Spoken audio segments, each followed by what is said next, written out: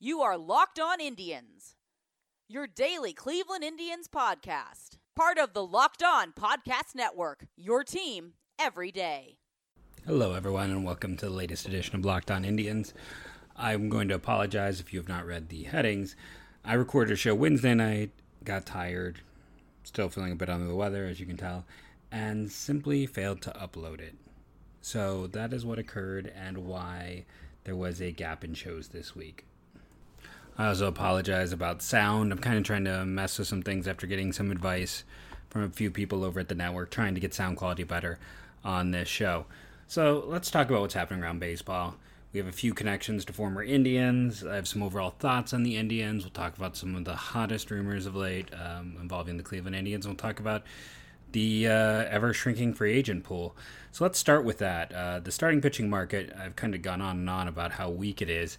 Well, they took two big hits today with Julio Teheran signing with the Angels for 1 year, $9 million. Good deal for the Angels. He's a solid back-end type. He's going to make a total of $10 million this year because he had a $1 million buyout with the Braves on his contract, and that was a $12 million contract. So he does lose a bit, but a 2.4 WAR pitcher for his career at 20.2, just steady. You can make him your fourth, make him your fifth, and just plug him in and forget about him. Kind of surprising as I look through his numbers. It's like, wow, he's a two-time All-Star. Those seasons were not as good as they were probably represented in there. I mean, 4.1 and 4.8, those are solid years. Age 23 and 25, he debuted at age 20. He is going to be 29 in January. So you're getting him for his entire age 29 year. That's a good get by the Angels. So I give them an A. You get him for under $9 million in a market where there is hardly anything left. $9 million for Julio Teheran. That's money well spent. And again, this is a guy who pretty much has not missed any time for injury. He has started 30 games every single year since 2013. 6 straight seasons of that. So you're getting reliability. You're getting someone who has had some high-end performance and someone who's still in their 20s. So big marks. The White Sox go out and add Gio Gonzalez. We don't have the numbers on Gio Gonzalez yet, at least when I could find them. He had a 1.7 BWAR a year ago, but it was only in 87 innings. He was really effective with the Brewers. He started out the year injured, kind of bounced around a bit. I think he started with the Yankees. Eventually with with Milwaukee. He got in 17 starts, 19 games, 87.1 innings, a 4.04 whip, 8 strikeouts per 9, 3.8 walks per 9. Kind of some of that Brewers pitching magic. We'll see what he can do. We saw Jordan Lyles get paid after some of that Brewers pitching magic. But especially if this is like a $4, $5, $6 million contract, it's a pretty good gamble. I mean, I'd much rather just pay twice the amount and get Teheran because he's someone you can count on very consistently. Gonzalez is going to be entering. He's going to turn 34 he turned 34 in September. So you're getting a guy in his age 34 year coming off of injury concerns. Again, money matters. It's not a terrible deal. He's well worth a gamble. You can never have enough left-handed starting pitching. He was actually drafted by the White Sox, but never played for them. And the starting pitching market just keeps getting, of course it's going to shrink. Guys sign. There's less players out there. And when you get right down to it, you got Keuchel and Rio. And then after that, Rich Hill and Alex Wood. And then we got just a lot of flotsam and jetsam. I mean, there are essentially 4 starters left of note in this writer's opinion, and Chicago could still use another arm, frankly. The Angels could potentially use, if they could get someone from the top. The Twins need 2 arms. There's a lot of teams with a need for pitching, and there are 4 guys left to chase. It's going to be interesting to see what shakes out, how this all gets handled. But yeah, it's going to be fun. Let's put it that way, especially now that we've just kind of ripped the heart out of this market. Even in terms of like who is available out there, the Kluber trade was one of those guys who did have some high-end ceiling left, and he's gone. We got Robbie Ray left to trade, and we got those 4 arms, but there is not much left. So let's talk about the Brewers. They added Avisail Garcia. They added Eric Sogard. Again, I didn't track down money on that. Added Justin Smoke for a mere $5 million today. When you look at what they've done with those players, trading for Omar Narvaez, making that trade to get Luis Arias, that's a team that's been completely remade. They're going to have a much different roster than we've seen. They went out and also signed, Brett Anderson and Josh Lindblom. I talked about the lack of depth, and they've kept their financial flexibility going forward and signed a bunch of players who can help them, almost all of them at a discount from where they were expected to sign. They had room. They went out and they're using it. And they're not hanging around the corners. They're going out and getting talent to make their team better. I imagine Smoke will start at first. I was thinking Keston at second, but maybe, and then your shortstop's Arias, Sogard spend some time at third, maybe spend some time at second. You got Yelich in your outfield with Kane and Avisel Garcia. We'll see where Ryan Braun fits in. We'll see what else they decide to do. But yeah, it's going to be, the Brewers have gone out and kind of done it right, by my opinion. They've helped restock. They didn't have a lot in their minors. They've used free agency to help build that depth up, which is what I would like to see the Indians do, but they're not doing that. It's a pretty big concern for me at this point going forward, just because I know I've been as ardent a defender of the Dolans and the Indians front office as you can get, and I will still defend the front office to the hilt. There's a reason why so many guys get signed away. If you want to doubt the front office, I don't know how you can do that while looking at the pitching they've developed. Like, look at what they've done in terms of player development. I don't always love their draft picks, but they've done some pretty fantastic things in terms of player development, their ability to scout, sign, and develop. I think the front office should have a free pass for a while. Problem is ownership, and I can't believe I've gotten here, because I was always the one saying no one's going to spend here. Doesn't matter who we get, but if the payroll stays where it is, and they really had to cut payroll again in the heart of what should be, because you go all out knowing that, almost everyone has accepted cycles of competition. That you compete for a while, then you fall off. Then you compete and you fall off. And we're in this situation now where this is the heart of where they should be competing. Instead, we've seen the payroll drop and drop. And if the payroll continues to stay about where it is right now, I can't support the Dolans. I can't. It's ridiculous, the situation it's in. I don't care. I've always talked about how crappy the attendance is, and that is an issue, but they're also the ones who made a lot of money because they made a TV network and then they sold the network. Now, they got a terrible TV contract thanks to that sale, but they also made pure profit on making a network and selling it. They didn't buy a network first. They made a network, built it up, and sold it, and got a large amount of money from that. They also are billionaires who own a sports team, so they can afford to spend $100 million on a roster. That's just part of baseball anymore. And if you can't do that, then there's something wrong. It's kind of like back in the day, how the heck did Art Modell lose money running a football team? That's physically impossible. If you can't run a $100 million payroll, you probably shouldn't own a baseball team.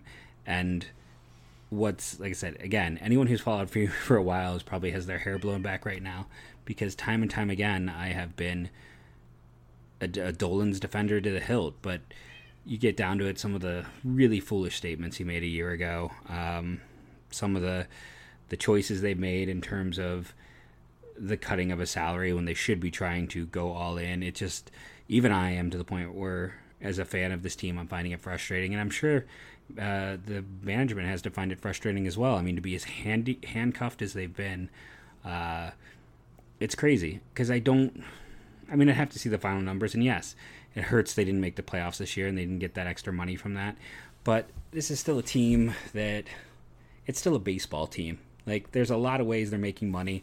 They get to play all their games and make all their money in a stadium that they didn't have to pay for. The ownership, it was just there, and it's part of the value of the franchise, and there's a lot of reasons that owning a sports team it's always a great investment. It always appreciates in value. It always goes up. Whatever you bought it for, you're going to sell it for more. They're great shelters for your money, because you're going to get a good return on your investment, and you're eventually going to get more than you paid for it. So yeah, I'm kind of annoyed. The Indians are never really a strike first team, but Nick Swisher they did sign around the holidays. Edwin, I want to say, was about that time. So we'll see what happens in terms of this market.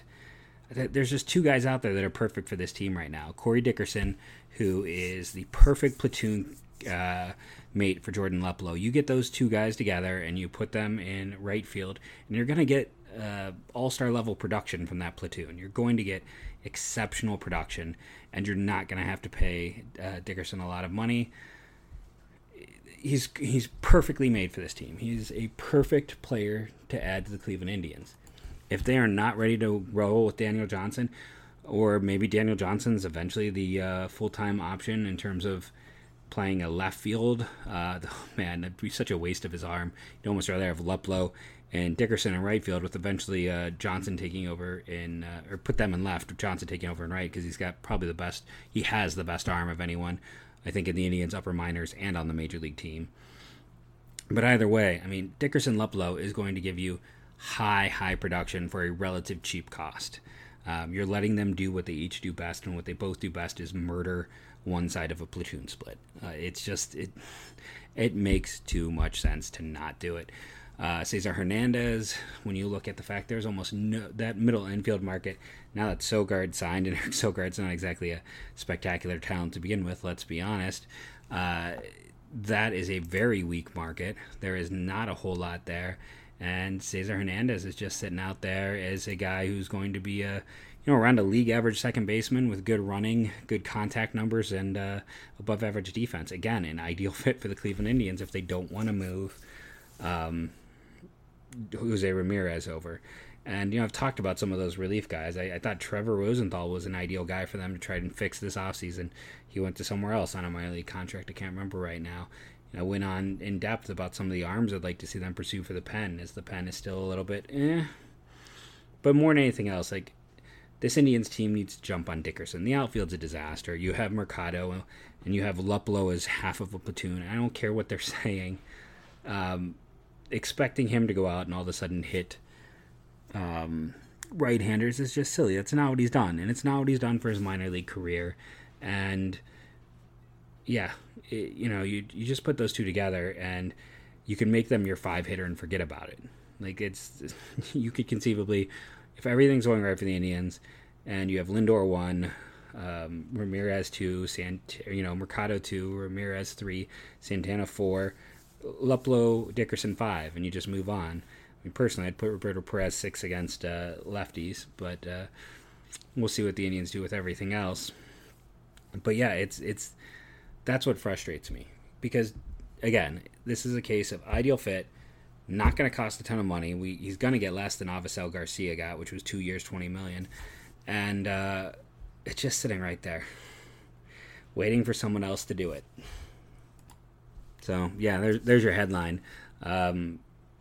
Dolan, one of Dolan's most ardent supporters, who has wrote an article once that appeared on the old Dolan-owned network with the not Fox Sports Ohio, whatever it was they were on, I can't remember now. But that I titled "We Have to Talk About Your Lack of Attention" or your lack of attendance, and just going right at Indians fans, and I've gone right at Indians fans over the last decade a lot of times about their terrible attendance. And again, that is an issue, but you can't defend this ownership group anymore. You just can't. They're gonna have to come out and really show something for me to be anything other than, well, maybe they should. It's amazing to me that I am to the point where I'm like, well, maybe the Dolan should sell this team. The one thing I can, because I'm also the one for the longest time, they are far and away the best ownership in Cleveland. They still might be, because the Haslams are an embarrassment, and Dan Gilbert is too trigger happy. The one great thing about the Dolans, I will say, about Paul Dolan, is his patience and his ability to stay the course. One thing in sports we've seen is having a slow hand with management is often a good thing. So let's at least give credit where it's due. I'll end on a positive. Being very even-handed with that front office has been, a smart decision. He's never even change that front office. I believe all the pieces and parts he inherited. So how many owners who can own a team for this long, and ego alone would have caused them to go out and change who's in charge or who's running things. So I will give credit there. So I mentioned former friends. Kyle Crockett today agreed to a minor league deal with the with the Arizona Diamondbacks. Another one of those Virginia guys who just never quite panned out. Very quick to the majors, and that was the comment from the minute they drafted him. We'll see what they don't really have any lefties behind former Kent State pitcher Alex Chaffins, so he'll probably end up in AAA. That's just being honest. And with the last bit of the show, let's discuss some of the rumors here. Mike Clevinger trade rumors. I don't see it. The Indians' pitching is now, yes, it's deep, but it's not sturdy. You look at their AAA rotation, you're probably projecting Plesac, Logan Allen, Tristan McKenzie. These are all guys on the 40-man. Scott Moss, Sam Henkes. They've got 5 guys on the 40-man who could all start the year in AAA. The problem is none of those guys are exactly settled. There was a Plesac, definitely came back to earth a bit last year, had a high FIP. Originally, I projected him with the Indians, but I didn't think about the fact that Plutko is out of options. You look at the team, it's like Plutko kind of overachieved last year. I don't know. Savall is not going to repeat what he did. You feel good at the top, but after that, it's good depth, but these are a lot of back-end arms. What's Carrasco going to be like? So the idea of trading Clevinger from that level is just moronic, because it's not a team that's in a situation where, now that Kluber is gone, where you can feel very comfortable trading another one of your high-end pitchers. 2, you have massive years of control left. He's just entering arbitration for the first time. His arbitration number is under $5 million, so that's not even a large amount. And 3, honestly, he is the second most valuable trade asset on the Indians. And the first is not Lindor, it's Shane Bieber, because he's got even more team control. The cost to acquire Clevinger it'd be astronomical. You're looking at a Chris Sale starting package for him, because you're getting all of those years of control for a guy who is clearly ascending at this point. So Clevinger trade rumors, just that. Yeah, after the Indians traded Kluber, people were going to call and say, hey, what about him? And the Indians are never going to not listen, but 0% chance. It's basically a team would have to come in and be like, okay, we want to make a terrible trade. Like, a team would have to come in knowing they're going to have to give up way too much to even consider it. And it's not going to happen. This is teams asking. This is not the Indians shopping. As for the talk of Lindor and the Reds, now there is some talk about another 3-teamer here, but I do think there are some things that make sense with the idea of Lindor to the Reds. One, the Reds need a shortstop. They don't have really anyone there. Jose Iglesias is a free agent, and the talk was they'd chase Didi. They did not chase Didi. They did not get Didi. They might have chased him, but they need a shortstop. They're kind of gone all in at this point in time when you look at some of the moves and signings they have made in trades. And they do have some interesting pieces. Nick Senzel disappointed a little bit, if we're being perfectly honest, last year. While some other guys came in and had big debuts, he was good, but not great, while playing in an environment that's very hitter-friendly. I still believe in him. I'm still a big fan. You could just put him in as the Indians' everyday second baseman and forget about it. In some respects, though, I actually think Senzel's value is down from a year ago. 1, you have less control, and 2, he was a below-average bat last year. I mean, the Reds in general had a lot of guys who just failed to hit. Heading into next year, they went out and they added Moustakas, who we assume is taking over second base.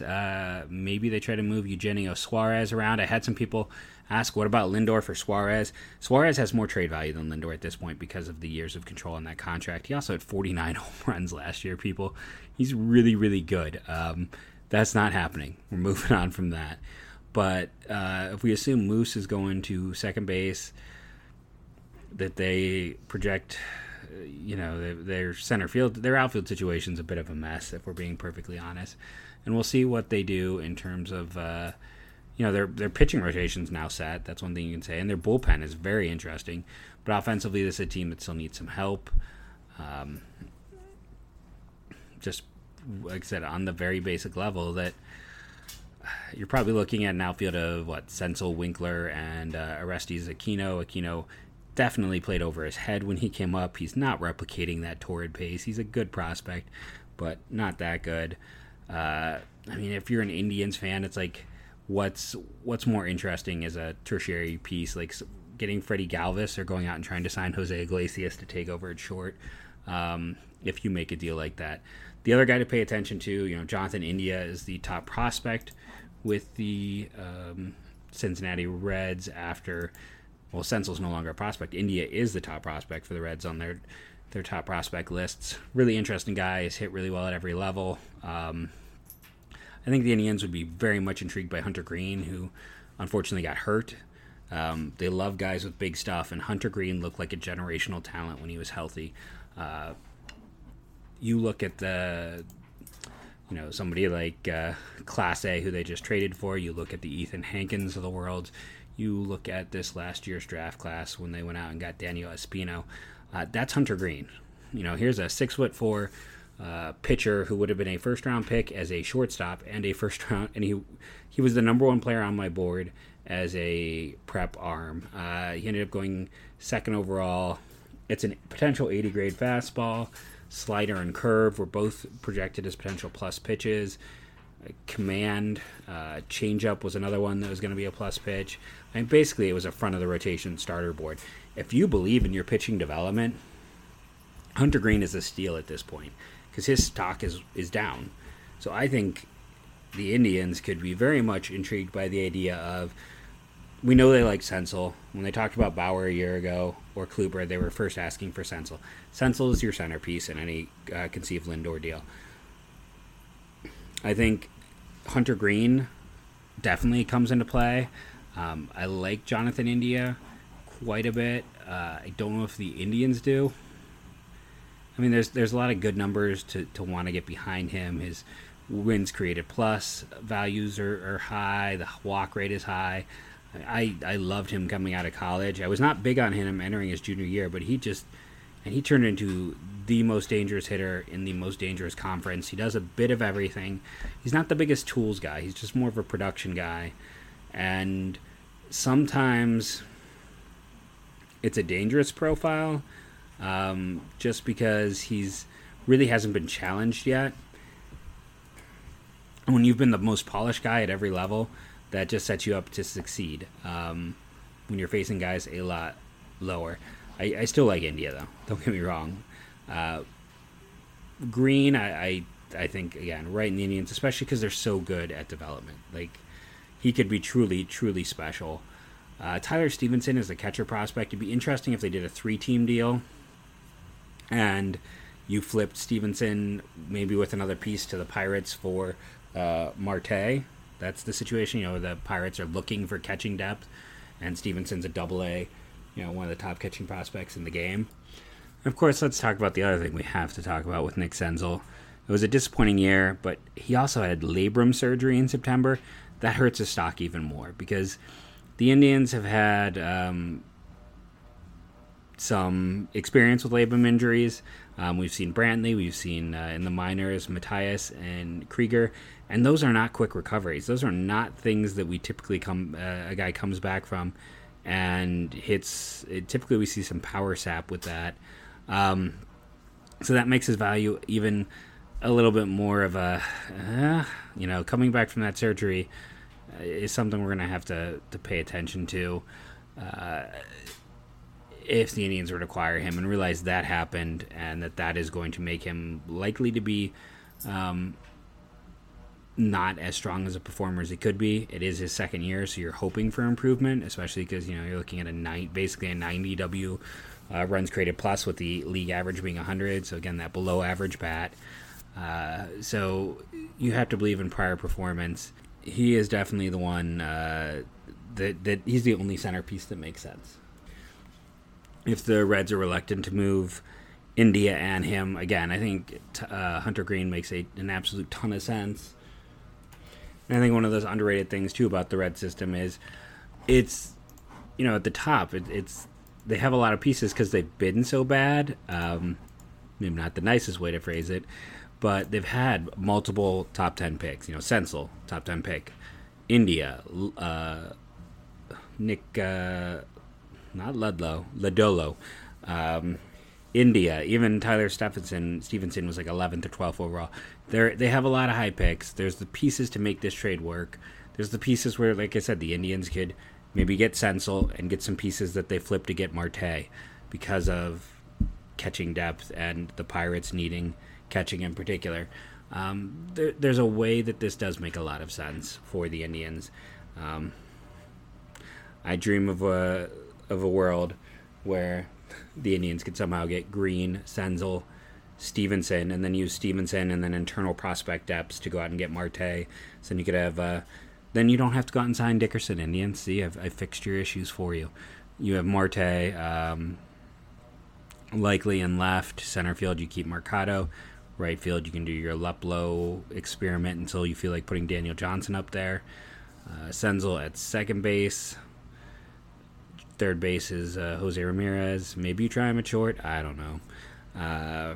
First base, you've got your Santana and then Franmil at DH, catcher Perez. And then you have to go out there and try and sign someone on the market, a Jose Iglesias. Maybe you were able to get Freddie Galvis in the deal and he fills in at short for the time being. One of the big issues for the Indians essentially at this point is, depending on what you think of Tyler Freeman, they don't have anyone at shortstop coming up through the minors. Yu-Chun Chang is about as good as it gets. They don't have that depth to make it an easy transition if they move on from Lindor, which is one of the reasons to frankly not trade him. You're hoping that Ty Freeman is going to get to Double-A at some point this year, and then maybe you feel a little more comfortable about him taking over at short. But a big reason to not trade Lindor at this point is just because their lack of depth. I think the Reds are a legitimate team for this. I think they make sense. I think that they are in position to go for it. A lot of years being crappy has allowed them to build up quite the war chest, and now they're going for it. So, yeah, count the Reds in. I think the Reds, like the Dodgers, like the Mets, those are teams you can put together a legitimate, realistic package in a one-on-one trade. I want to thank everyone for listening. I want to thank you for rating and reviewing, doing all the fun. Since I missed yesterday, I went a little long today. I hope you enjoy the frustration, the trade talks, and the rumors, along with the breaking news we've had. So we'll see what happens. Hopefully the Indians will do something that can get me a little excited over the holiday. The podcast is going to be a little different over the holiday. It is not going to be every day. There will not be one up on Christmas. And because I am traveling on the road, I'm going to try the high-quality audio recorder on my phone, and we'll see how that goes. So I'm going to apologize ahead of time. I don't really believe it's HD quality recording. We'll see. But at the end of the day, talking to the fans out there, it sounds like you would rather have low-quality sound than nothing at all. So I will definitely get out there and try to get that done. It's probably going to be maybe 2-3 episodes a week next week and likely the week after. So, as always, thank you for listening, and go Tribe.